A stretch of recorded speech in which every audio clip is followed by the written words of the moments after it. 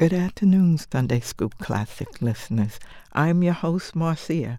Our topic for today is God's promises to David. So sit back and relax and enjoy the biblical journey.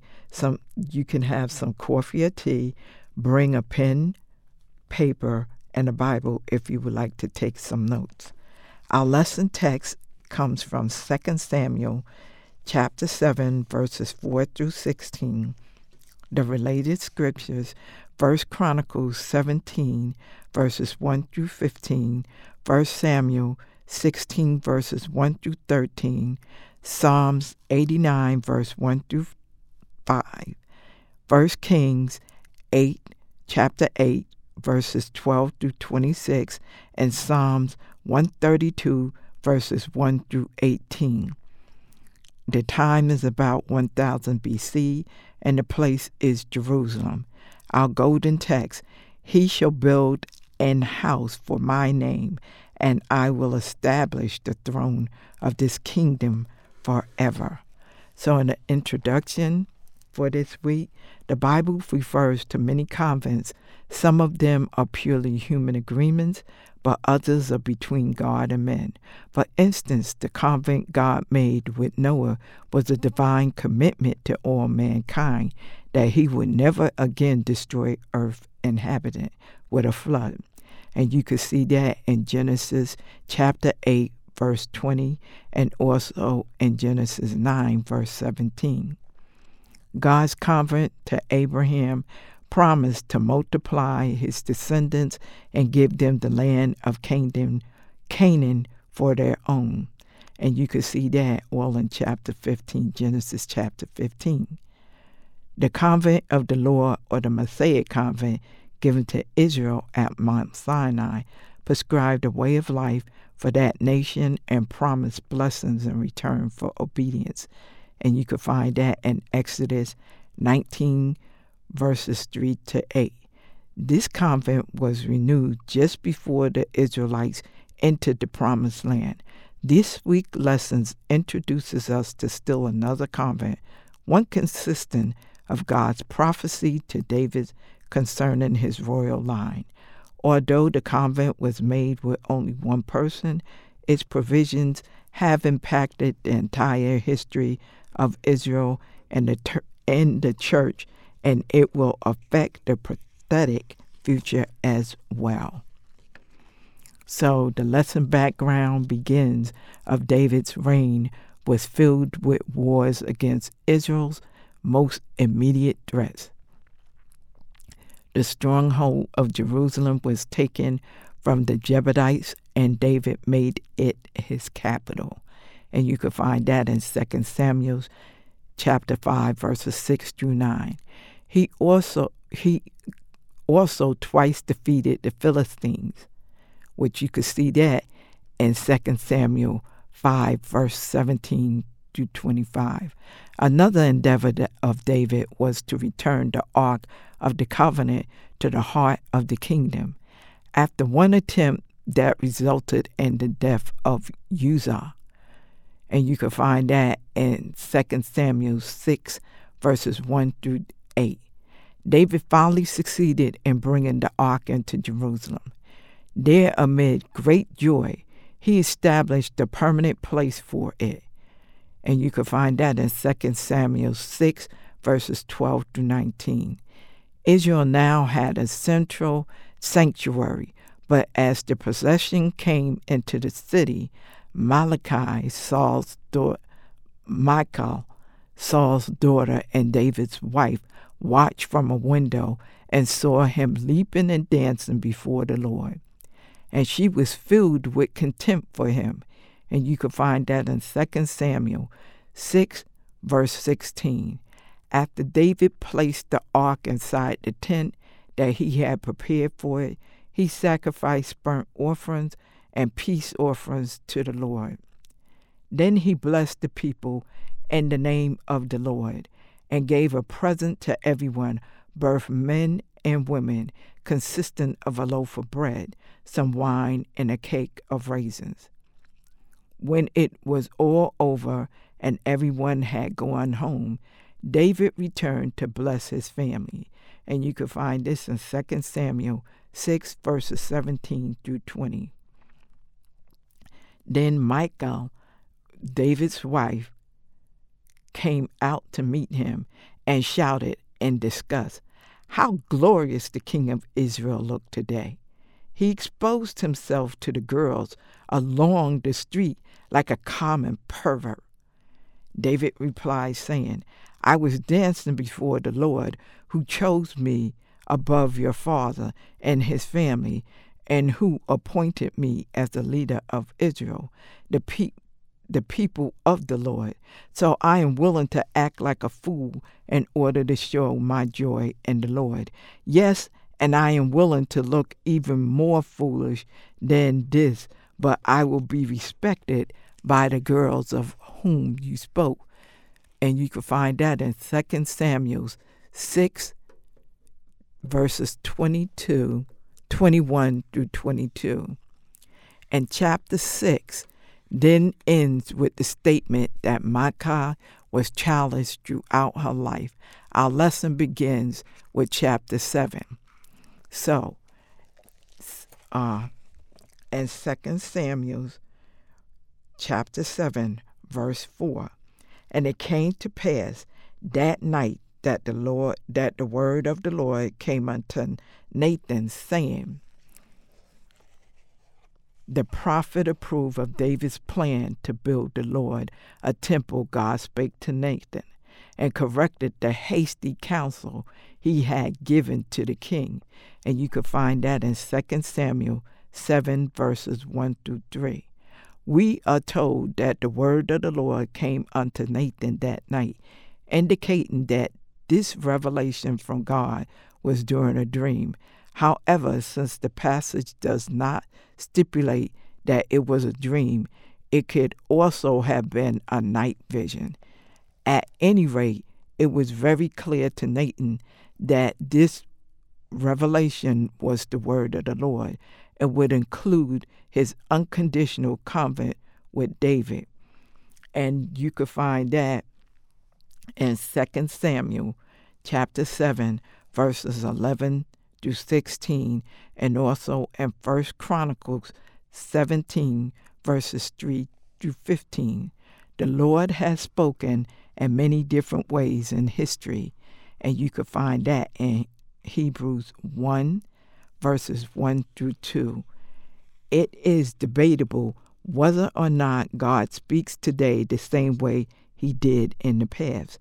However, we can be sure that God does speak through his written word, which is inspired by the Holy Spirit. And you can find that in 2 Timothy 3 and 16, 2 Peter 1, verses 20 through 21. Therefore, we should always consult the Bible when making important decisions. It's true that Scripture doesn't always tell us what to do in each and every situation, in our circumstances, but are principles in God's word that can guide us in all our decisions, whether great or small. In verse 5, "Go and tell my servant David, thus saith the Lord, shalt thou build me an house for me to dwell in." God addressed David as my servant, a title that many seem humbling, but prior to this title had been given only to a select few as Moses.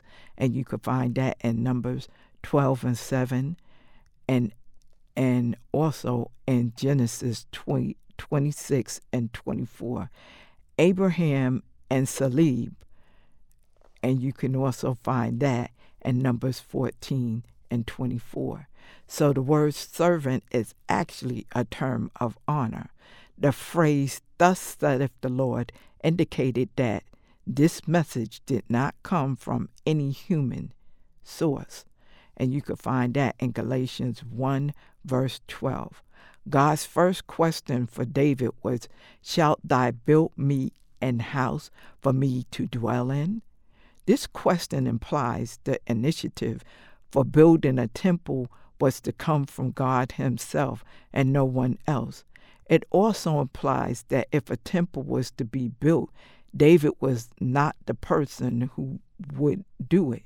However, as we will see in verse 13, God was not opposed to a temple being built, only who would build it. In his sovereignty, God had the right to choose the proper person and the proper time for a temple. There were a number of reasons why David couldn't build the Lord a temple. One reason was that God didn't have the need for a temple. He was satisfied with the tabernacle. Second, God already had determined who would build him a temple, and it wasn't David. Third, it wasn't time to build the temple, since Jerusalem could still be invaded in wars. And you could find that in 1 Kings chapter 5, verses 3 through 4. The proper time would be during Solomon's peaceful reign. The fourth reason why David couldn't build the temple was because he was a man of war who had shed much blood. And you could find that in 1 Chronicles 22, verses 8 through 10. David, like many of us, needed to be reminded that our powerful God doesn't need any human king to accomplish his will and desires. And you can find that in Psalms 50, verses 10 through 12, and Isaiah 44, verse 24. The Bible reveals that God often chooses the most unlikely people to perform his will. And you can find that in 1 Corinthians 1, 25 through 29. He does this because it brings him greater joy. And you can find that in Isaiah 42 and 8 and Jeremiah 9, verses 23 through 24. And verse 6, whereas I have not dwelt in any house since the time that I brought up the children of Israel out of Egypt, even to this day, but have walked in a tent and a tabernacle. The Lord pointed out that up until this time he had been satisfied with the place of worship, a tent that he had designated for himself. God dwells in heaven, but his earthly presence to Israel was shown in the tabernacle, particularly above the Ark of the Covenant. And you could see that in Acts 7, verses 45 through 50. The phrase, since the time that I brought up the children of Israel out of Egypt, even to this day, is a reference to the almost 435 years between the Exodus and David's reign. During that time, God said he walked in a tent and in a tabernacle. The word walked carries the idea of moving about as the Israelites did. It was also a reminder he was with Israel during her wandering. God's desire to walk and fellowship with man is revealed throughout the Bible, beginning at Genesis chapter 3, verse 8, and also in Leviticus chapter 26, verse 12. This desire is seen in the incarnation of the Son and the indwelling presence of the Holy Spirit. And you can see that in 1 Corinthians 6 and 19. The mention of both a tent and a tabernacle does not mean that God lived in two separate places. The tabernacle was a tent that could be set up when Israel was camping and taken down when they were traveling. God had told Moses at Mount Sinai how the tabernacle shall be built. And you can find that in Exodus 25 and 27. Skilled craftsmen followed God's order, and before Israel moved on, the tabernacle had been finished and dedicated. And you could find that in Exodus 40, verses 17 through 33. The glory of God filled it and accomplished its movements throughout the desert's wanderings. The Ark of the Covenant, or the Ark of God, which symbolized God's presence, was in the tabernacle, which was largely a tent both during the 40 years of wandering and after Israel reached Canaan. The first lodging place for the ark in Canaan was Gilgal, which is spelled Gilgal, close to the Jordan. And you could find that in Joshua chapter 4, verses 18 through 19. Eventually, the tabernacle was set up at Shiloh, which is spelled Shiloh, and you could find that in Joshua 18:1. The ark stayed there until the Philistines captured it. David finally had it moved to Jerusalem, and you could find that in 2 Samuel chapter 6, verse 1 through 19. But there was still no permanent temple for the Lord. In verse 7, and all the places wherein I have walked with all the children of Israel, spake I a word with any of the tribes of Israel, whom I command to feed my people Israel, saying, why build ye not me an house of cedar? Here it appears that God is remanding David for wanting to do something for him that he never asked for. In essence, God was saying, in all the places that I went with Israel in the wilderness, wandering while dwelling in a tent, the tabernacle, I have never once complained to or commanded Israel leaders, the shepherds of my people, and asked them, why haven't you built me a beautiful cedar temple? The point is, why should David design what God never ordained? The proper thing to do would be to wait for God's calling and then perform it. And you could find that in Philippians 2, verse 13. It would be better for God to have a tent of his own appointing than a temple of David's own desire. In verse 8, now therefore so shalt thou say unto my servant David, thus saith the Lord of hosts, I took thee from the sheepcote, from following the sheep, to be ruler over my people, over Israel.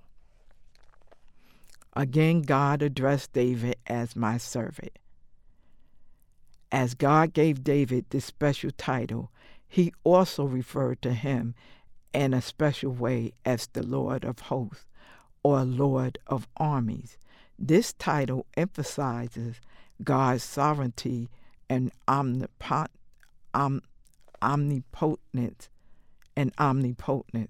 Here is a reminder that God had the power to fulfill all he was about to promise to God's people, to the promise of the king. God then reviewed all that he had already done for David. He said, I took thee from the sheepcote, from following the sheep. The sheepcote or the sheepfold was usually made of a rough stone, forming an enclosure to protect the sheep at night and keep out human and animal intruders. Normally it had no roof. Several flocks could be kept in this pen, and one of the sheep herds would guard the door or entrance. In the morning, each shepherd would call out his own sheep, for they would know his voice and go to him. And you could find that in John chapter 10, verses 1 through 5. During the day, a shepherd would take his sheep to various pastures. Sheep were always led by the shepherd, but here God said that he took the king from following the sheep. This phrase reminds us that shepherds often followed individual sheep in order to give special care while the flock grazed. David was also promoted from following the sheep to be ruler over my people, over Israel, meaning God's people. Notice God's powerful contrast, stressing David's transition from the lowly position of shepherd to a position of great promise as ruler over my people, over Israel. To show the importance of this new position, God emphasized it by calling Israel my people. King David was now privileged to shepherd God's flock. And verse 9, and I was with thee whithersoever thy wentest, and have cut off all thine enemies out of thy sight, and have made thee a great name, like unto the name of the great men that are in earth. A couple of things are mentioned here. First, God said, I was the three whithersoever thou wentest. God never abandoned his own. And you could see that in Psalms 139, verse 7 through 10, Matthew chapter 28, verse 20. He cared for David like a shepherd, and you could find that in Psalms 23 and 1. Second, God said, I have cut off all thine enemies out of thy sight. Whether the enemy was the Philistines, the Jebusites, the Amalekites, or King Saul, God protected and preserved David while disposing of his enemies. Third, God said that I have made thee a great name, like unto the name of the great men that are in the earth. David's reputation had already grown enormously, and you could find that in 2 Samuel 5, verses 11 through 12, and would continue so that his name would live on as one of the giants of human history. After almost 3,000 years, the name David still appears prominently in Israel's culture and patriotic emblems. Just as God promised, the name David has its place among the names of the great men that are in the earth. In verse 10, moreover, I will appoint a place for my people Israel, and will plant them that they may dwell in a place of their own, and move no more. Neither shall the children of wickedness afflict them any more as before time. So in this one, as with his earlier convert with Abraham, this convert proclaims benefits for the entire nation. God said that he would appoint a place for my people Israel and will plant them. The word plant involves more than the initial sowing or planting. Including in the meaning of the Hebrew verb will plant is the work of establishing what has been planted. The work of planting and cultivating the nation of Israel is not yet complete. Much work still remains for a future, and you can find that in Amos chapter 9, verses 13 through 15, Ezekiel 36, verse 33 through 36. When God plants Israel, they will dwell in a place of their own. This is a reference to all the land promised to Abraham, and you could find that in Genesis 15, verses 18 through 21.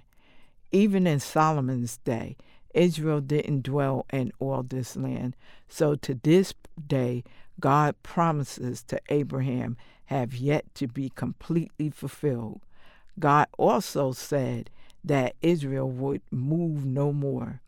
The Hebrew word for move means to be disquieted or disturbed, and you could find that in 1 Samuel 28, verse 15, Jeremiah 50, verse 34. God promised that Israel's enemies will not again disturb their land. Such events as Hitler's Holocaust will not be repeated. In addition, the Gentile nations here called the children of wickedness would not afflict them anymore as before time. This refers to the time before the Judges, when the Israelite tribes were in a state of disunity and occasional oppression from surrounding nations. This was as a result of Israel not completely driving out the pagan inhabitants from the Promised Land. Israel did enjoy security in Solomon's day, but later history has shown that wicked men have mercilessly persecuted David's people, and you could find that in 1 Kings chapter 4, verses 21 through 25. So the promise here that God's people will be planted in their own place and will be free from affliction, no doubt referring to a time still in the future. At that time, the Jews will be regathered to their land from all over the world. They will accept Christ as their Messiah, and they will finally be able to live in peace. And you can find that in Ezekiel chapter 39, verses 25 through 29, Zechariah chapter 10, verses 6 through 12, and Romans 11, 26. The final fulfillment of this verse is yet to come. So in verse 11, and as since the time that I commanded judges to be over my people Israel, and have caused thee to rest from all thine enemies, also the Lord telleth thee that he will make thee an house. So in 11, this verse is actually a continuation of verse 10, connecting the fact that one day wicked nations won't afflict the Israelites anymore, as they had done since Israel had become a people, which also included, as God said, the time that I command judges to be over my people Israel, and have caused thee to rest from all thine enemies. In essence, God was saying that the time will come when Israel will no longer be bothered or harmed by other nations like they had been since its beginning, right up to the present time when they were enjoying peace or rest from all thine enemies. Nathan went on to say, also the Lord telleth that he will make thee an house. In other words, in addition to Israel someday being free from all its enemies, the Lord also declared to David that he will make an house, a royal dynasty for him. We know that the person who is the fulfillment of this prophecy of a continuous David royal dynasty is the Lord Jesus Christ.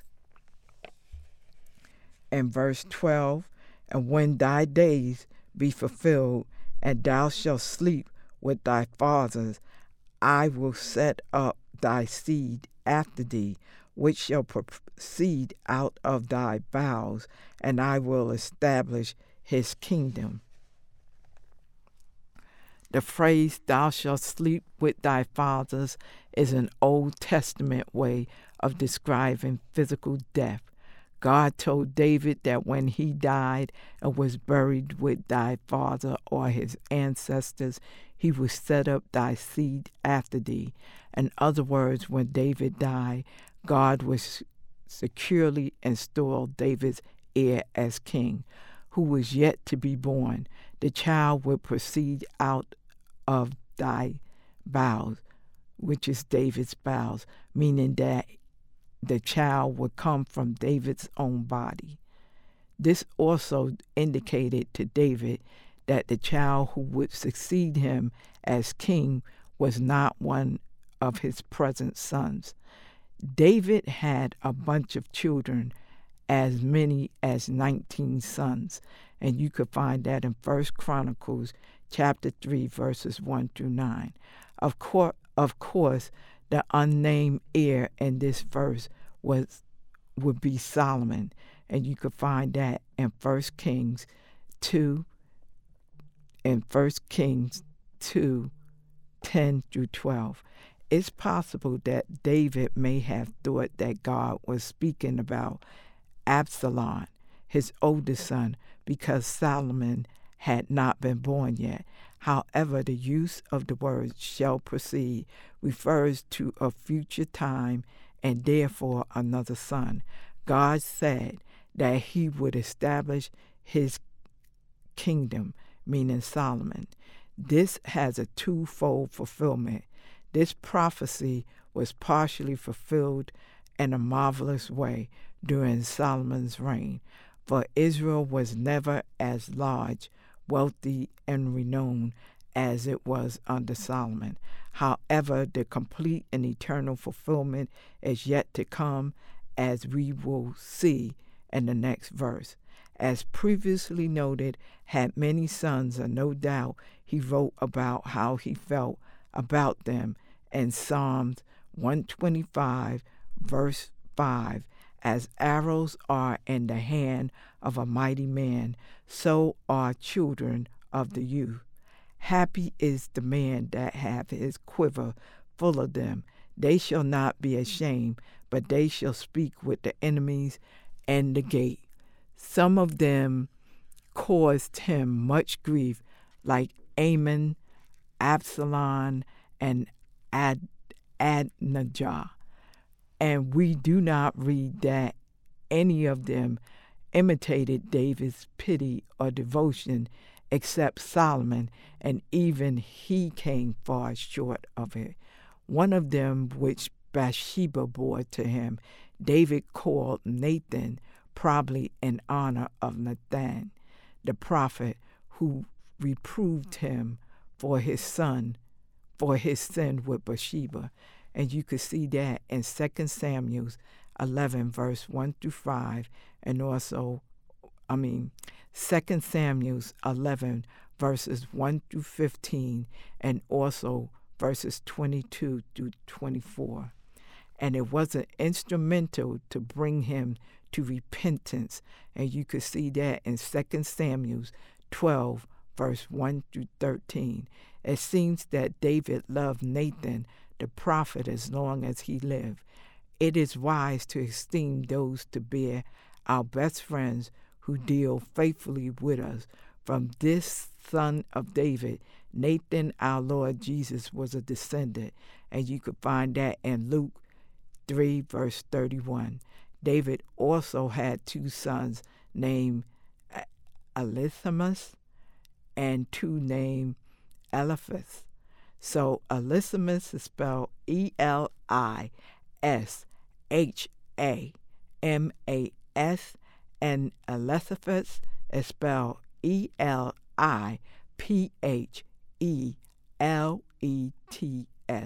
And you could find that in 1 Chronicles chapter 3, verses 6 and verse 8. We can't be sure, but David probably named his two latest sons after the two former sons because they may have been dead. David also had many concubines, but their children are not named. And you could find that in 1 Chronicles chapter 3 and 9.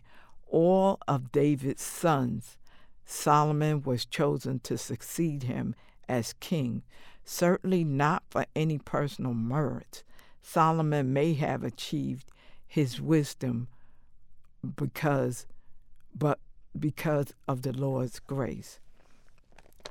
In 13, he shall build an house for my name, and I will establish the throne of his kingdom forever. The pronoun he here refers to Solomon, David's son, who God said shall build an house for my name, meaning a place where God's name will be honored and glorified. The house refers to the first temple that Solomon would build. The temple was, in fact, filled with the glory of God when it was completed, and you could find that in 2 Chronicles chapter 7, verses 2 through 3. The building of the temple is described in 1 Kings chapter 6. It took Solomon 7 years to complete it. And the last part of this verse, God also said, I will establish the throne of his kingdom forever, meaning Solomon's. This appears to indicate that there would always be a descendant of David's ruling over all Israel. However, history teaches us that after Solomon died, the nation of Israel was divided into the northern kingdom called Israel and the southern kingdom called Judah. Each nation had its own king. And you can find that in 1 Kings chapter 12, verses 16 through 20. David's descendants continued to rule the southern kingdom of Judah into Jeconiah, and that is spelled Jeconiah. And Jeconiah was taken into captivity by the Babylons, and you can find that in Jeremiah 24, verse 1. He was the last in David's line to sit on the throne, ruling only over Judah. There have been no kings of Israel from the David line since the Babylonian captivity in 586 BC. Taking all of this into account, it would seem that this prophecy has gone unfulfilled. However, the term throne here does not refer to a physical throne, but to the authority to rule. The Hebrew word translated throne simply means a seat of honor. Therefore, the expression establish the throne of his kingdom forever means that the David authority and kingdom rule over Israel shall never be taken from David's descendants. Regardless of how many kings rule over Israel, the right to rule will never be transferred to another family, and it is designed for eternity.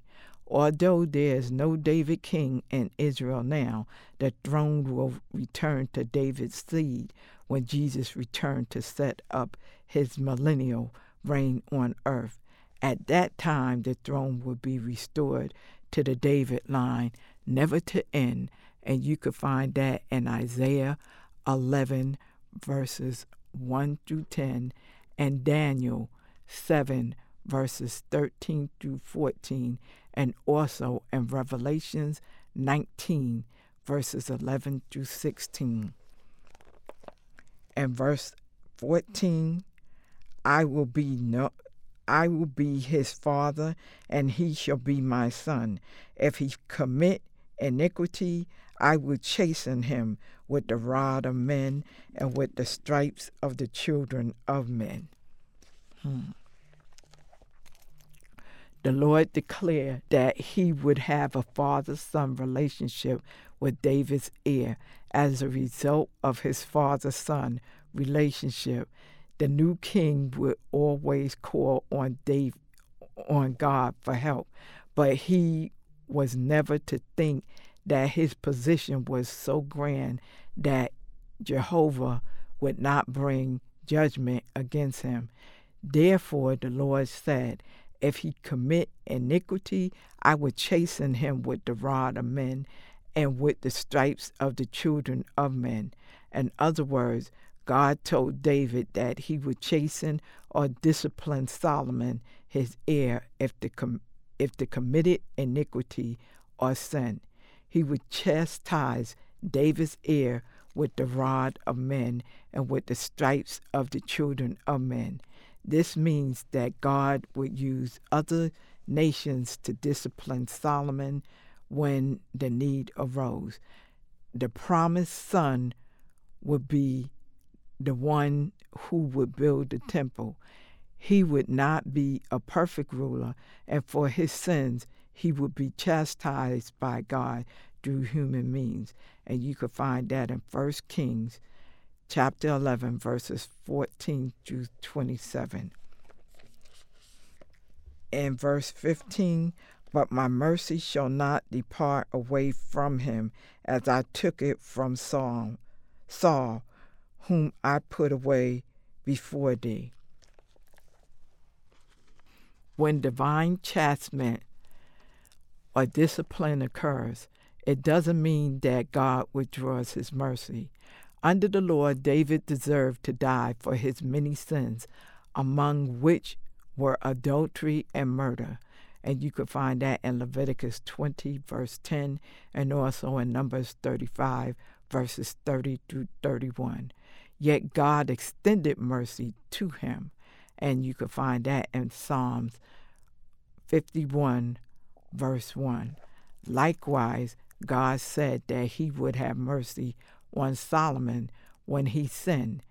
As things turned out, divine discipline for Solomon was apparently minimal, at least during his reign, for his kingdom flourished with little intimidation or damage done by foreign nations.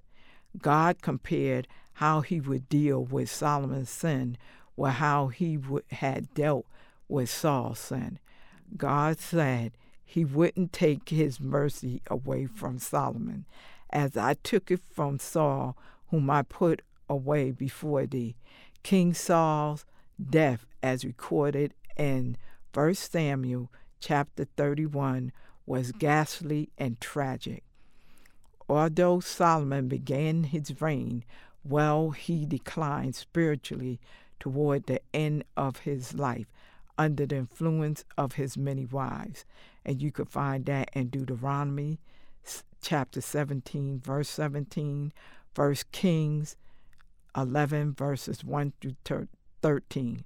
But he had a peaceful end. And you could see that in 1 Kings 11, verses 41 through 43, 2 Chronicles chapter 9, verses 29 through 31. But Solomon didn't avoid discipline, for God punished him in an emotional way by letting him know that his kingdom would be split following his death. And you could find that in 1 Kings 11, verses 1 through 13. And in verse 16, and thine house and thy kingdom shall be established forever before thee. Thy throne shall be established forever. God, through the prophet Nathan, now gave David a promise. This promise is referred to as a David covenant. It was made between God and David, looking ahead to the kingly rule of Christ. During the millennium, it is an unconditional covenant in the sense that it depended only on the faithfulness of God for fulfillment. It was not based on David's continued obedience to the Lord. God will fulfill his covenant whether David obeyed him or not. It was essential for David to agree to the covenant with God. But if David or his descendants disobeyed him after the initial agreement, the covenant will still remain in force, but they would suffer God's discipline. Thine house, which refers to David's seed, would be a dynasty, and both his kingdom established by God for David, as well as the throne, serving as a symbol of that kingdom, will endure forever. As previously noted, Solomon had not been born yet, but God promised that his dynasty would not be cut off. In ancient times, such a promise was very comforting because assassinations occurred frequently. Without the protection of God, no ruler could be sure his line of descendants would survive very long.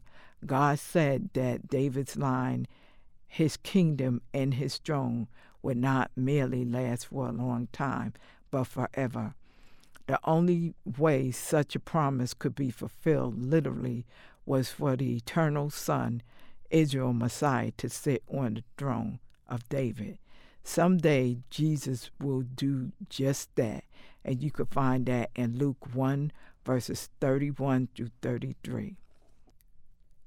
Jeconiah, also called Jeconiah and Conai, according to God's word, would be the last of Solomon's descendants to sit upon the David throne, yet Solomon's royal authority or the throne of his kingdom would endure.